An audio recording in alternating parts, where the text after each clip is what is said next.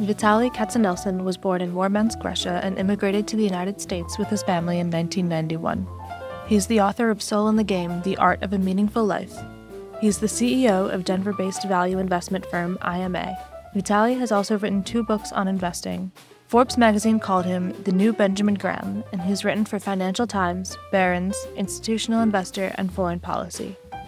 Vitaliy lives in Denver with his wife and 3 children, where he loves to read, listen to classical music, play chess, and write about life, investing, and music. Vitaliy Katsenelson, welcome to the Creative Process. It's my pleasure. Thank you. Really excited. So we've been enjoying Soul in the Game, which is a little, from a value investor, it's a surprising book. You've been in America now for over 30 years. It brings in family, it brings in stoicism, classical music, of course, some perspectives on investing, but really it's a very engaging book. Why was it now a time to write Soul in the Game? Oh, it has nothing to do with the time itself. It has to do with me. In a sense, I got to the point of my life where I am comfortable enough to share these insights. I'm comfortable enough where, and I probably have a lot more self-awareness for 2 reasons, because I've been writing for so long and the writing provides self-awareness. But I think kids in general make you appreciate things a lot more. And you combine that together, that kind of helped me to accelerate the process and allowed me to kind of gave me the courage to write that. So it's not about the time outside, it's the time within me. And writing really helps you understand your life on so many levels. I believe you're going to read a passage from Soul in the Game. So number 1, the book is dedicated to my kids. If someone had suggested a decade ago that I would write a book that had nothing to do with value investing, I would have laughed. I thought of myself as an investor who thinks through writing, not a writer. I prefer to leave this stuff to professionals, the Dostoevskys, the Hemingways, and stick to what I knew best, value investing. However, over the years, I brought life stories about my childhood, my kids, and classical music, supporting actors, often as analogies, onto the main stage of my writing about investing. Kids change you. The realization of your mortality changes you. And writing changes you. Before these life stories wanted to grow out of their supporting roles into lead roles. Just tell us a little bit about the organization process. It's not directly linear. We get to follow your life from Russia. We get to know your family. Tell us how it came together. So I started writing in 2004, and I wrote about subjects very familiar to me, which was value investing. And I say this is very important to understand. When you create something, you need to have self-confidence. And I felt I had self-confidence. I had enough. Well, I had pedigree. So I had 2 finance degrees. I had a CFA designation, and I was doing investing for a living. So I felt that gave me the right to write about investing. So I've been writing about investing for a long, long time. But over time, it's like when you do something for a long time, it gets a little bit mundane. You discover less and less every time you write. So I started to write, as I just mentioned, about my kids, about my life. And in the beginning, those were just small passages that I used either to tell a story, a lot of times about value investing, or sometimes I would write an article for Financial Times. But a lot of people who I wanted to read the articles would not subscribe to Financial Times. So I ended up having an email list. I would send out the article for Financial Times. I would write a few paragraphs about my life. And then at the end of the article, I would write about a classical music composer that I've been listening to at that point in time, and share some classical music. And over time, I would get emails from people, complete strangers that have been reading my articles, who say, Vitaliy, it's very strange, but I came to your articles for investment lessons, but I'm really staying for life lessons and classical music. And that was a shock to me.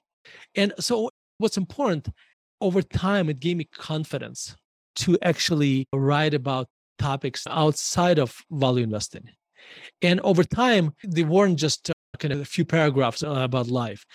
I actually started to write articles about life. And so now when you read my essays, 50% of them about stock market or economy or whatever, another 50% of them about life. And then in August 2020, in the middle of pandemic. I was writing about Tchaikovsky, and I was going to share his sextet he wrote for strings. And as I was researching it, I realized the Tchaikovsky journey of writing that piece was so painful. And I was learning more and more about this. I realized actually composing that piece, the pain that he went through is not that much different the pain any creative person goes through when they create something. As a writer, I experience similar pain when I write, or as an investor as well. So I kind of ended up writing an essay really not about classical music, but about creativity. And when I finished it and I was rereading it, I realized if somebody wants to start writing or writing and struggling, if they read that essay, it's going to help them. And then I had another realization. Over the years, I've written so many essays like that on different parts of life. So I should take them and put them into a book and publish it. Now, this is where it gets more interesting. So before that, I wrote 2 investment books. So having a published book did not really matter to me. I just wanted to get it out. So I wasn't even looking for a publisher. I was going to self-publish it.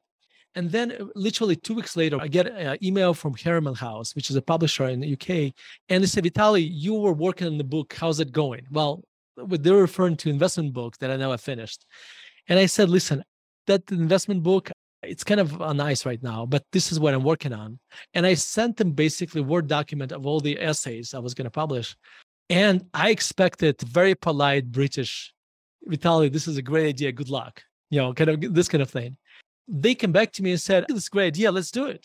So at that point, I was in shock because I was thinking there must be something wrong with them.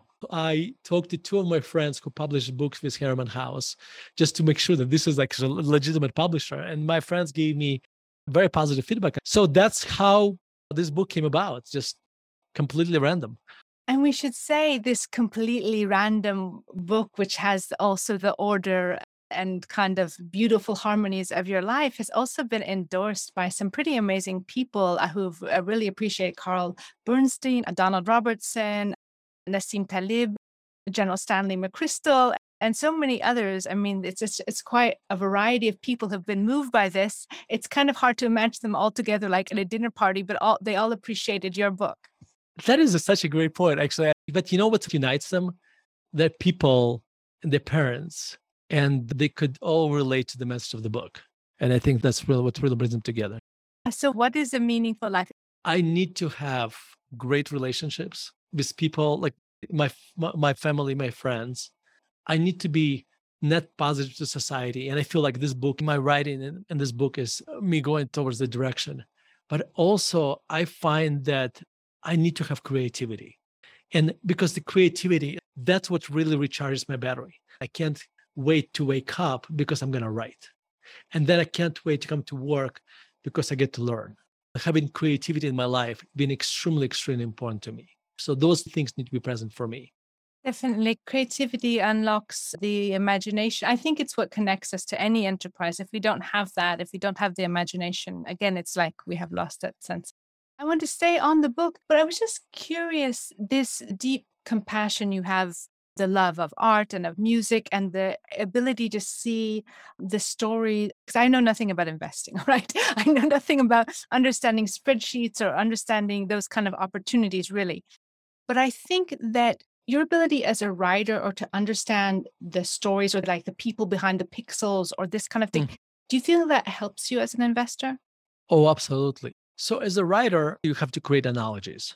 Like, because a story is basically an analogy, right? You're trying to communicate something through a story, which is a lot of times an analogy.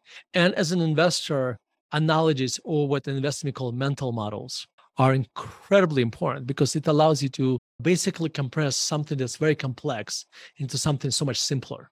And it brings lessons from one discipline to another. So, in fact, I would argue as an individual, writing is probably one of the most important things that has happened to me. It's helped me tremendously as a human being in general and as an investor as well.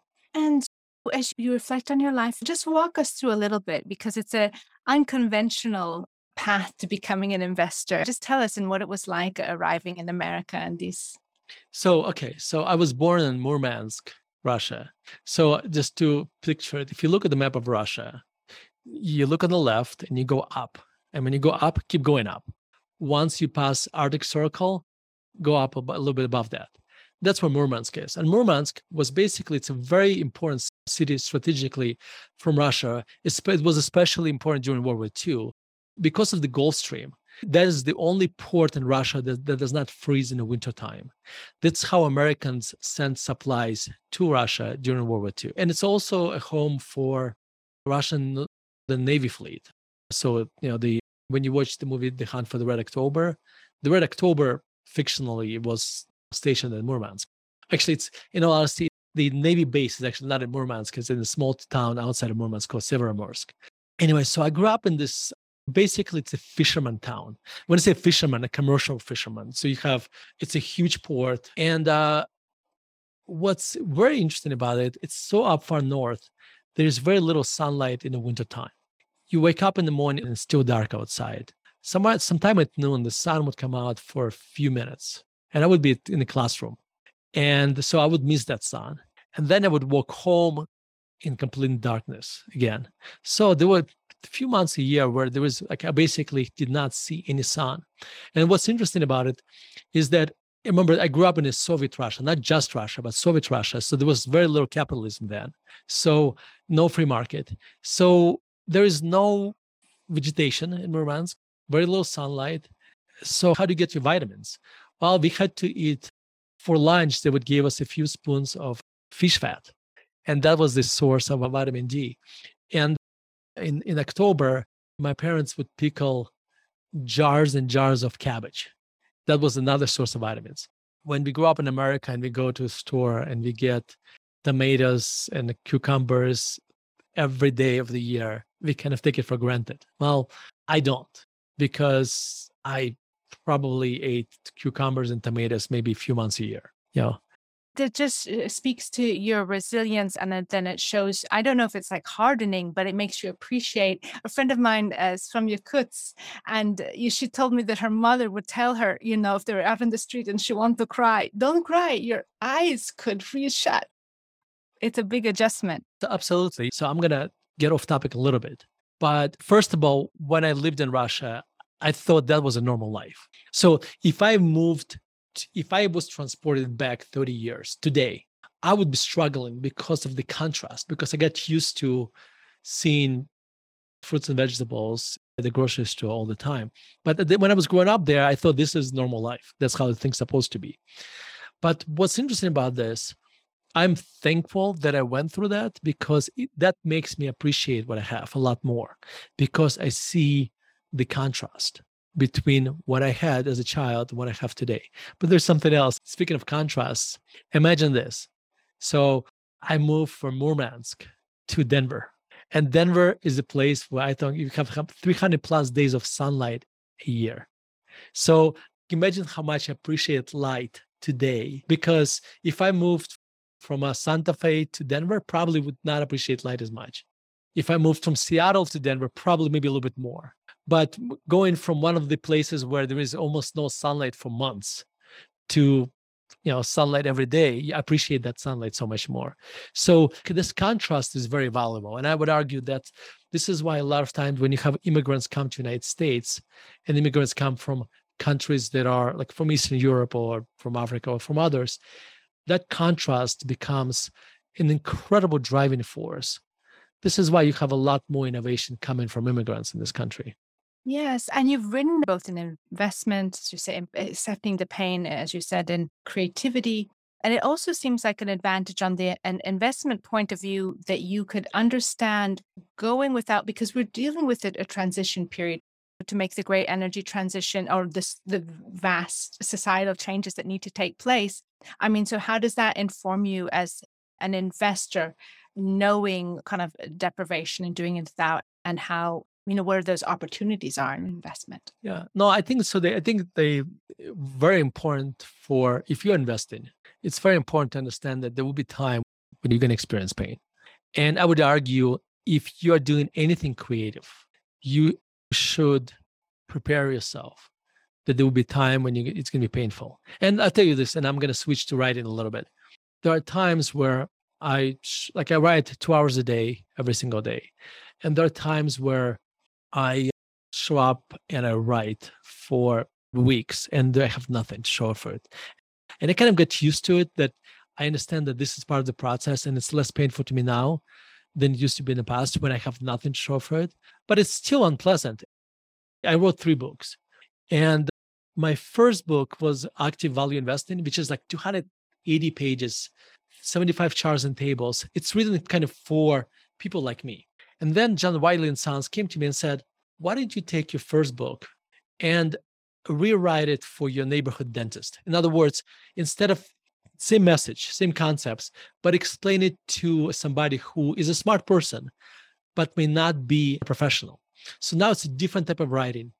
And I remember vividly, there was a few days where I was completely devastated because I struggled with a few chapters and it was an agony. It was like, it felt like a physical pain. And then I got through that. So anybody who's doing anything creative should be kind of prepared that pain, it's more of a feature. And the reason it's a feature because pain induces more creativity.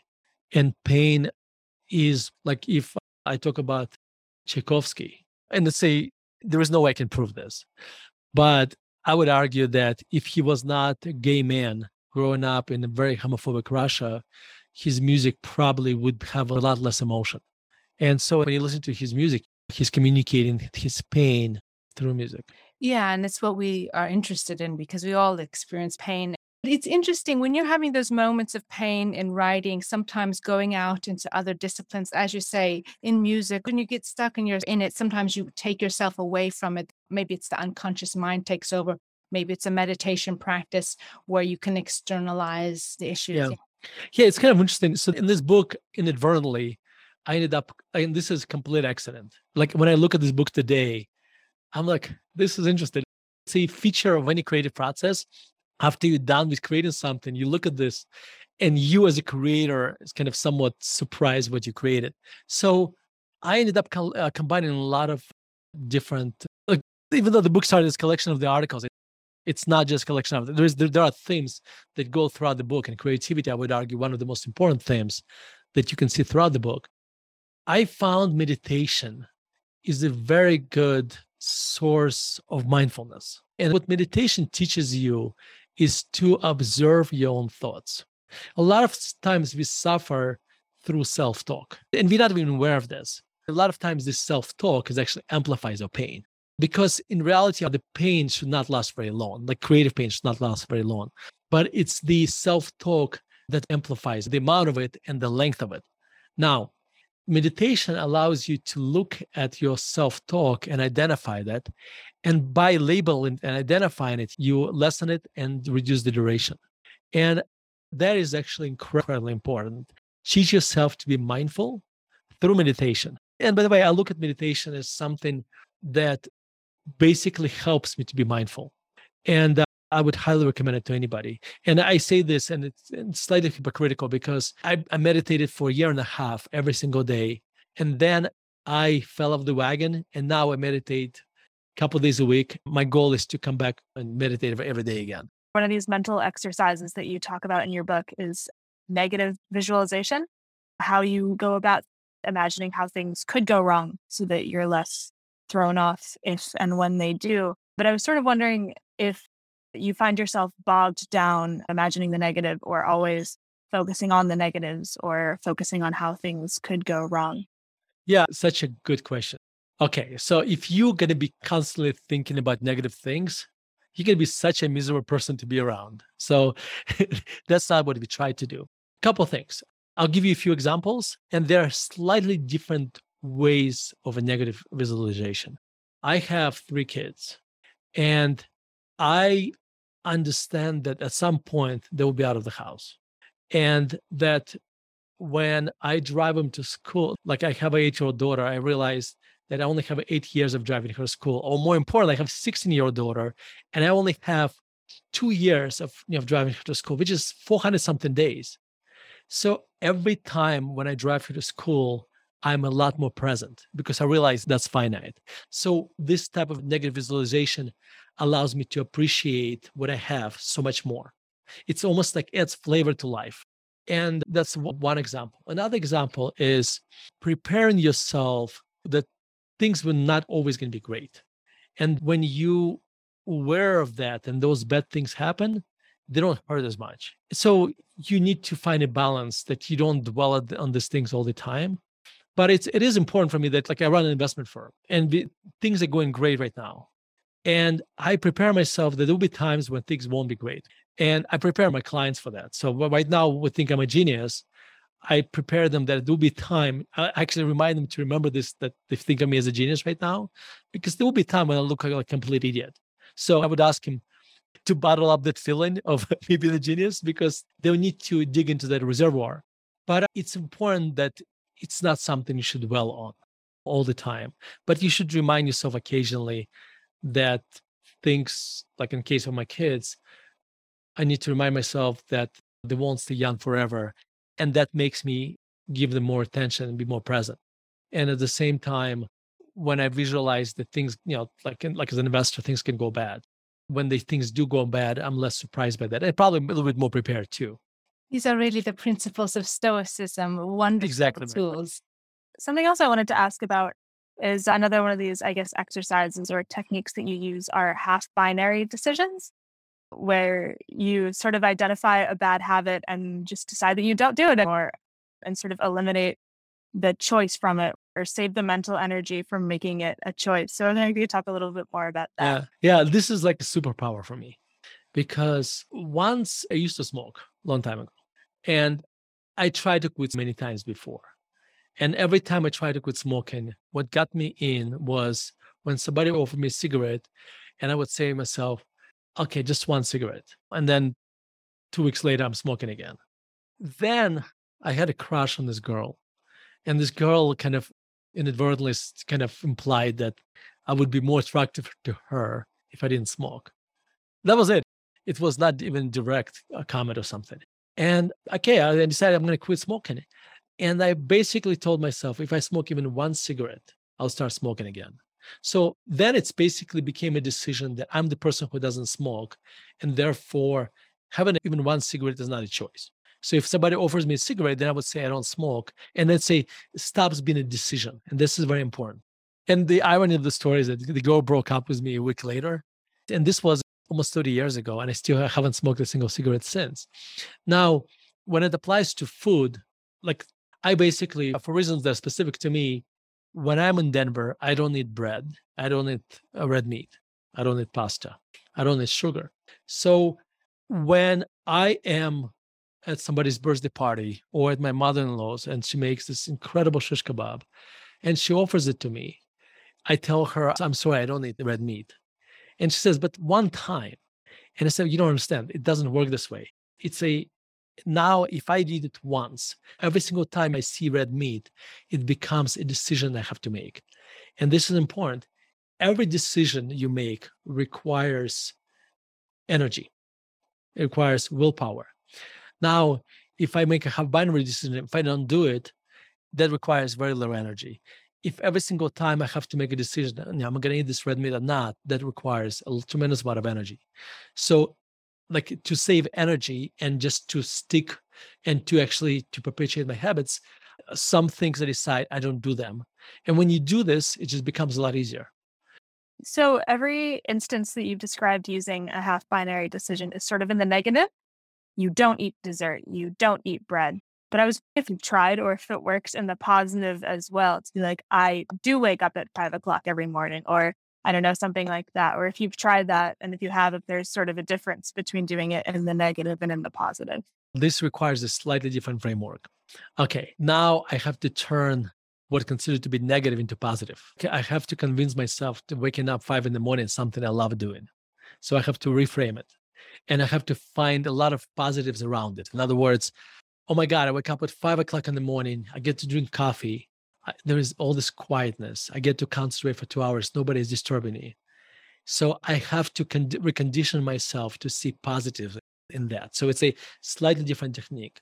I also found that with some things I need extra motivation. So working out, I'll give you that as an example. I found that I have very, very little willpower to actually continuously work out every day. So my trick was I work out with a trainer, and I've been doing it for more than 4 years now. So for twice a week, I have an appointment on Monday and Friday at 8 o'clock, and there's a trainer waiting for me at my office. And for me, that was the only way I could stick to working out, because I realized I have a lot of willpower to give things up, but I have a lot less willpower to actually stick to doing things that which are like working out is painful. It requires a lot more willpower than I have. And I think that this kind of the negatives or doing without, not doing the things that we wish to do or having a kind of emotional. What is your understanding? There's so many interpretations of Stoicism.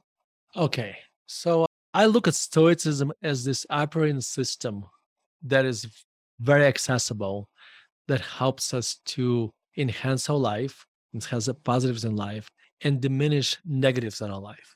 I look at Stoicism as basically so what happens to us when we are born, we are given this hardware and software. The software is kind of our operating system. And the operating system is fairly blank at first. And then our parents help us to write this operating system. And then our friends influence this operating system. Then life, things that happen to you contribute to your operating system. And how you react to things is a kind of really driven by all these factors that were somewhat random in the beginning. To me, Stoicism gives me this guide, the operating system, how to go through life and minimize pain in your life, negative emotions, and which also helps you to maximize positive emotions. Throughout his life and career, Vitaliy Katsenelson combines fields and studies that most of us imagine are unrelated or even contradictory. He projects the ideals of Stoic philosophy and the dynamism of classical music onto his life, his writing, and his work in value investing. Vitaliy gives us a look at what Stoicism could look like in the modern day. How Stoicism, which teaches self-control, mental acuity, and mastery of the mind and body, can be applied everywhere, in something as small as deciding what to or not to eat, or as grand as choosing a job, a school, friends, or a partner. And now, back to the podcast. I thought it was so interesting that you addressed in your book, you call it a disease of always being right, or something that you kind of dealt with in yourself. Many of us strive to always be right, but we lose out on other things. Yeah, there is a cost to that, right? When you are always right in a conversation, you must be a very unpleasant person to be around. And I struggle with that, right? Also, you have a tremendous ego. Also, a person who is always right never learns anything. And by us trying to be right, we end up hurting other people, because when we win the argument, we lose that person. So we need to learn that we don't need to always be right. And sometimes it's okay, even if we feel we are right, kind of don't try to impart our rightness on others, and to kind of agree to disagree. And the example I use in the book, which is a true story, I had this girlfriend when I was in college, and we were going to different universities, and I was taking economics classes at the same time, macroeconomics, I think.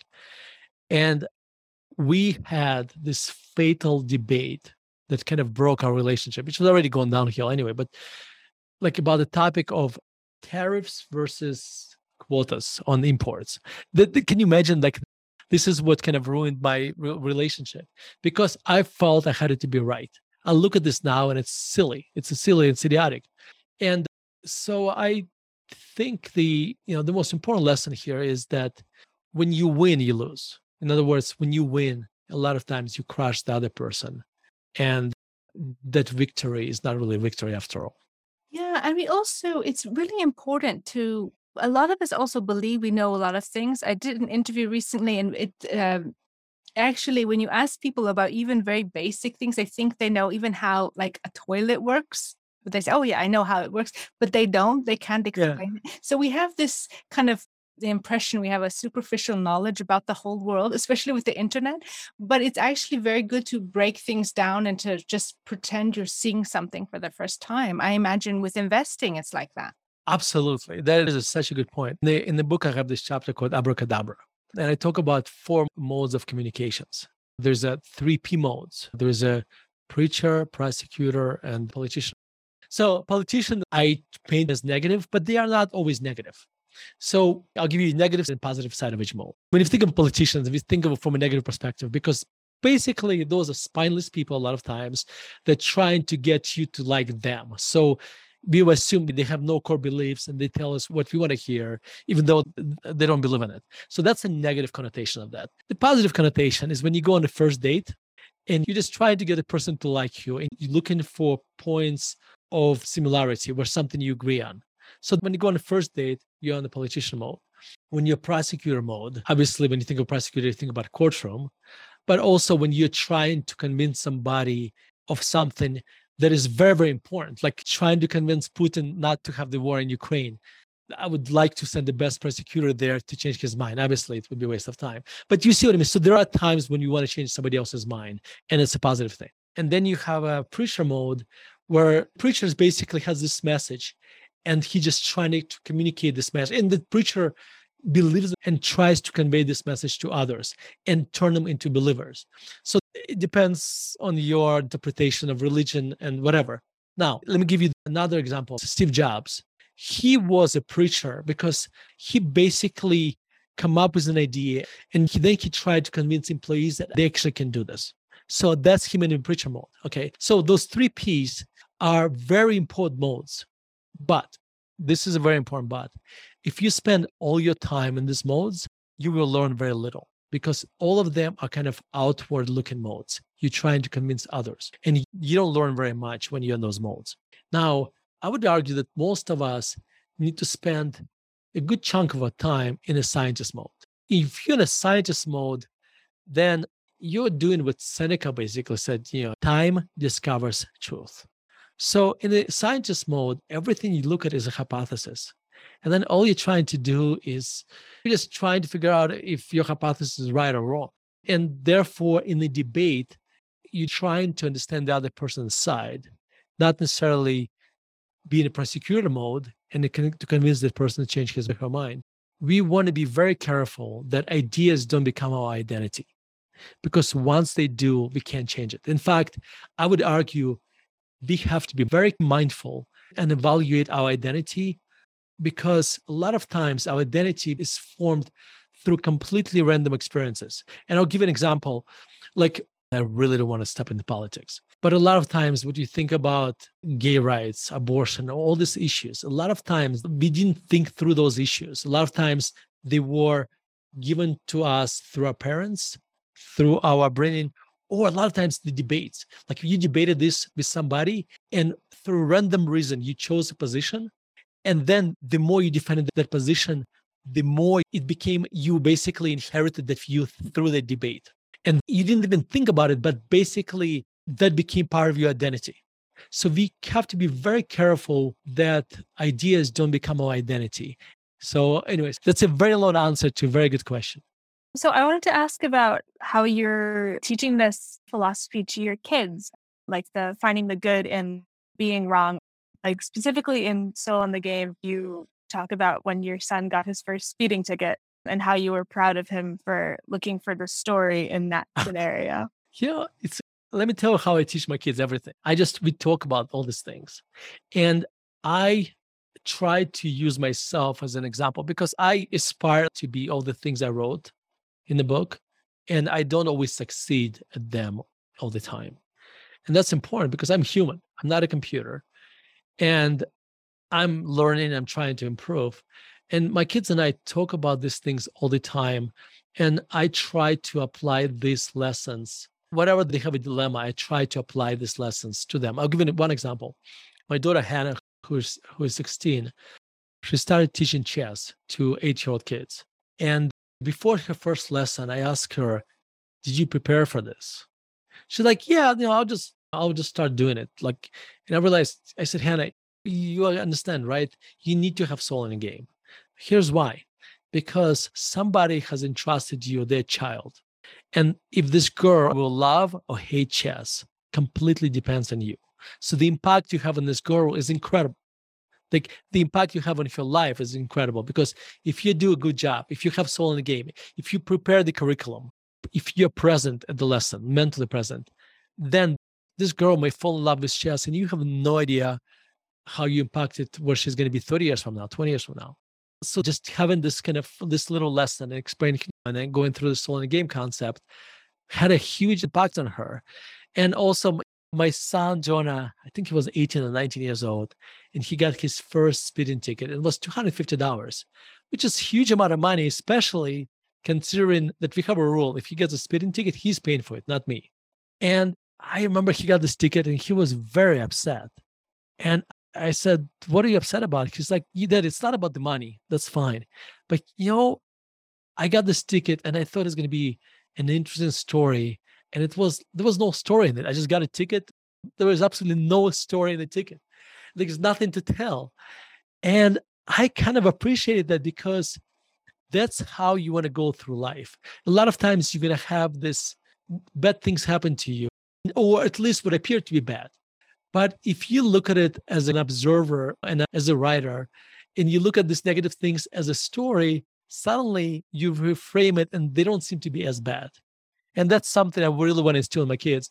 But also just as a parent overall, I think as a parent, you just want to talk to your kids and kind of discuss things. And I think that's probably one of the most important things I can do as a parent. Yeah, it sounds also like Jonah is a bit of a writer in him as well. Just tell us a little bit about that relationship that's portrayed in the book. I think I am doing what my father did. I'm just talking to your kids, discussing things. And I think being vulnerable, which in the sense that not trying to appear this Marvel character who is always right, is very, very important. But my father is kind of true Renaissance man. He has a PhD in electrical engineering. Like he would know a lot about science, but at the same time, he's this incredible artist who paints incredible paintings, but a lot more than that. He understood art, its history, etc. So whenever we traveled as a family, we would always go to art museum every single time. And my father would walk with us through art museum, and we would talk about the paintings. And I remember there was one time we were in the Netherlands, and we were, I think, Reich Museum or something.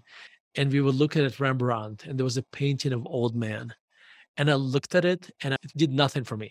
And I told him this, and he said, and I remember how he changed how I looked at the painting. He said, "Well, look at this man's hands, and look at his eyes, and look how much pain he went through his life." And suddenly I was looking at the person, and I've seen a lot more than a painting. I saw a human being who had all these different experiences. And it made me, like now when I look at portraits of Rembrandt or painters like that, I see kind of a glimpse at history. I see an opportunity to look at a person and kind of think about the person's life. In fact, like now when I go to Europe, actually anywhere, I'll sit and just watch people and try to think about them. And it's interesting because that people watching or that deep noticing is another kind of meditation, of bringing yourself outside of yourself, writing the same thing, bringing yourself, maybe writing about your own life, but bringing yourself into the experience of others. Absolutely. I believe it's all related. And it seems like all your writing is, I think that you also are an educator and telling us what you know about this school of life. So how do you feel we can improve our education models to incorporate some of these themes that you discuss? Creativity, critical thinking, humanistic principles, respect for the natural world. That is such a big question. I think in general, our education system is somewhat broken because a lot of it, like observing my kids, it's just, I think school should teach you how to think and they should teach you how to learn. Where I see my son, I was taking history classes and the test was just memorization. And I was thinking, what's the value of this? Because he would just forget what he just memorized 2 days later. So as a society, I think the reason I wrote this book, it's kind of very interesting. I'm this capitalist kind of who was born in Russia, kind of made in America kind of thing. So there is a lot of capitalism in me, but at the same time, this book is probably the most altruistic thing ever done. But I really wanted to succeed because this book is my way to try to help society, for society to change. And I'll tell you, I cannot tell you how many emails I get from readers who are saying that they took the kids to art museums. There was a guy who said, his son is in 11th grade, and he realizes, just like Hannah, he realizes he only has 2 years left with his son, and he just went on a camping trip for a week. That's all I can ask for. So as a society, how can society change? I think I try to kind of give my examples of what I do to become a better person, to raise better kids, to appreciate life a little bit more. But I think it's just a lot of little lessons that I try to kind of, through the book, that I try to communicate, how to improve the world a little bit. I have to say, on my first reading, when I received a soul in the game, I thought it was like a urging not to lose your soul in the game, particularly about investing. But it's not about a not, it's about how to engage more, isn't it?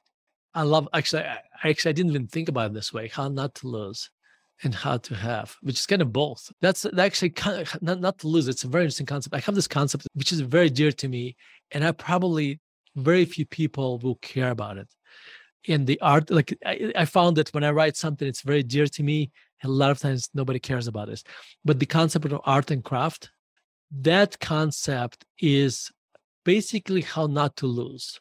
Meaning, if you do something even very creative for a long period of time, it loses the art element of it, just becomes a craft, because repetition turns it into a craft. And you need to always add a little bit of art into anything you do. Not to, because otherwise if it's all a craft, then it's, for most of us, if it's a creative activity, you won't have soul in a game anymore. So I just kind of like that you kind of broken up soul in a game from how not to lose, but also how to gain. I remember this story. A man came to a monk and he said, I have everything, but I feel dead inside. There's no color, there's no life, there's nothing, and the monk says, well, you have to climb this mountain, and there's an incredible rose there. Potent scent and fragrance, it will rejuvenate your life. And he climbs the mountain, and there's so much, I have to say, it's a very difficult mountain. It's full of unpleasant things. And he finally, it's kind of like the metaphor of our struggle, of what we're always competing against ourselves and others. He gets to the top after passing through all this, and he plucks the rose, but by that time he has lost his sense of smell after going through all of this. So it is a little bit like that. We have to make sure when we're climbing the mountain of success that we don't lose this, like the soul in the game. We don't lose our ability to appreciate beauty. Oh, absolutely. No, absolutely. I think that is such a good point. That's a great, I like that. I love the story. Thank you for that. Thank you, Vitaliy Katsenelson, for sharing your truth, for your thoughtful writings that help us navigate today's ever-changing landscape and find a more grounded path to life's challenges, and all these tools that you give to help us have a deeper understanding of the human condition to create positive futures. Thank you for adding your voice to the creative process. Me and Mary, really want to thank you. You guys are phenomenal. The Creative Process podcast is supported by the Jan Michalski Foundation. This interview was conducted by Mia Funk and Maureen Knoll with the participation of collaborating universities and students. Associate Interviews producer on this podcast was Maureen Knoll. Digital media coordinators are Jacob A. Preisler and Megan Hagenbarth. Wintertime was composed by Nicholas Anadoulis and performed by the Athenian Trio. We hope you've enjoyed listening to this podcast. If you would like to get involved with our creative community, exhibitions, podcasts, or to submit your creative works for review, just drop us a line at team@creativeprocess.info. Thanks for listening.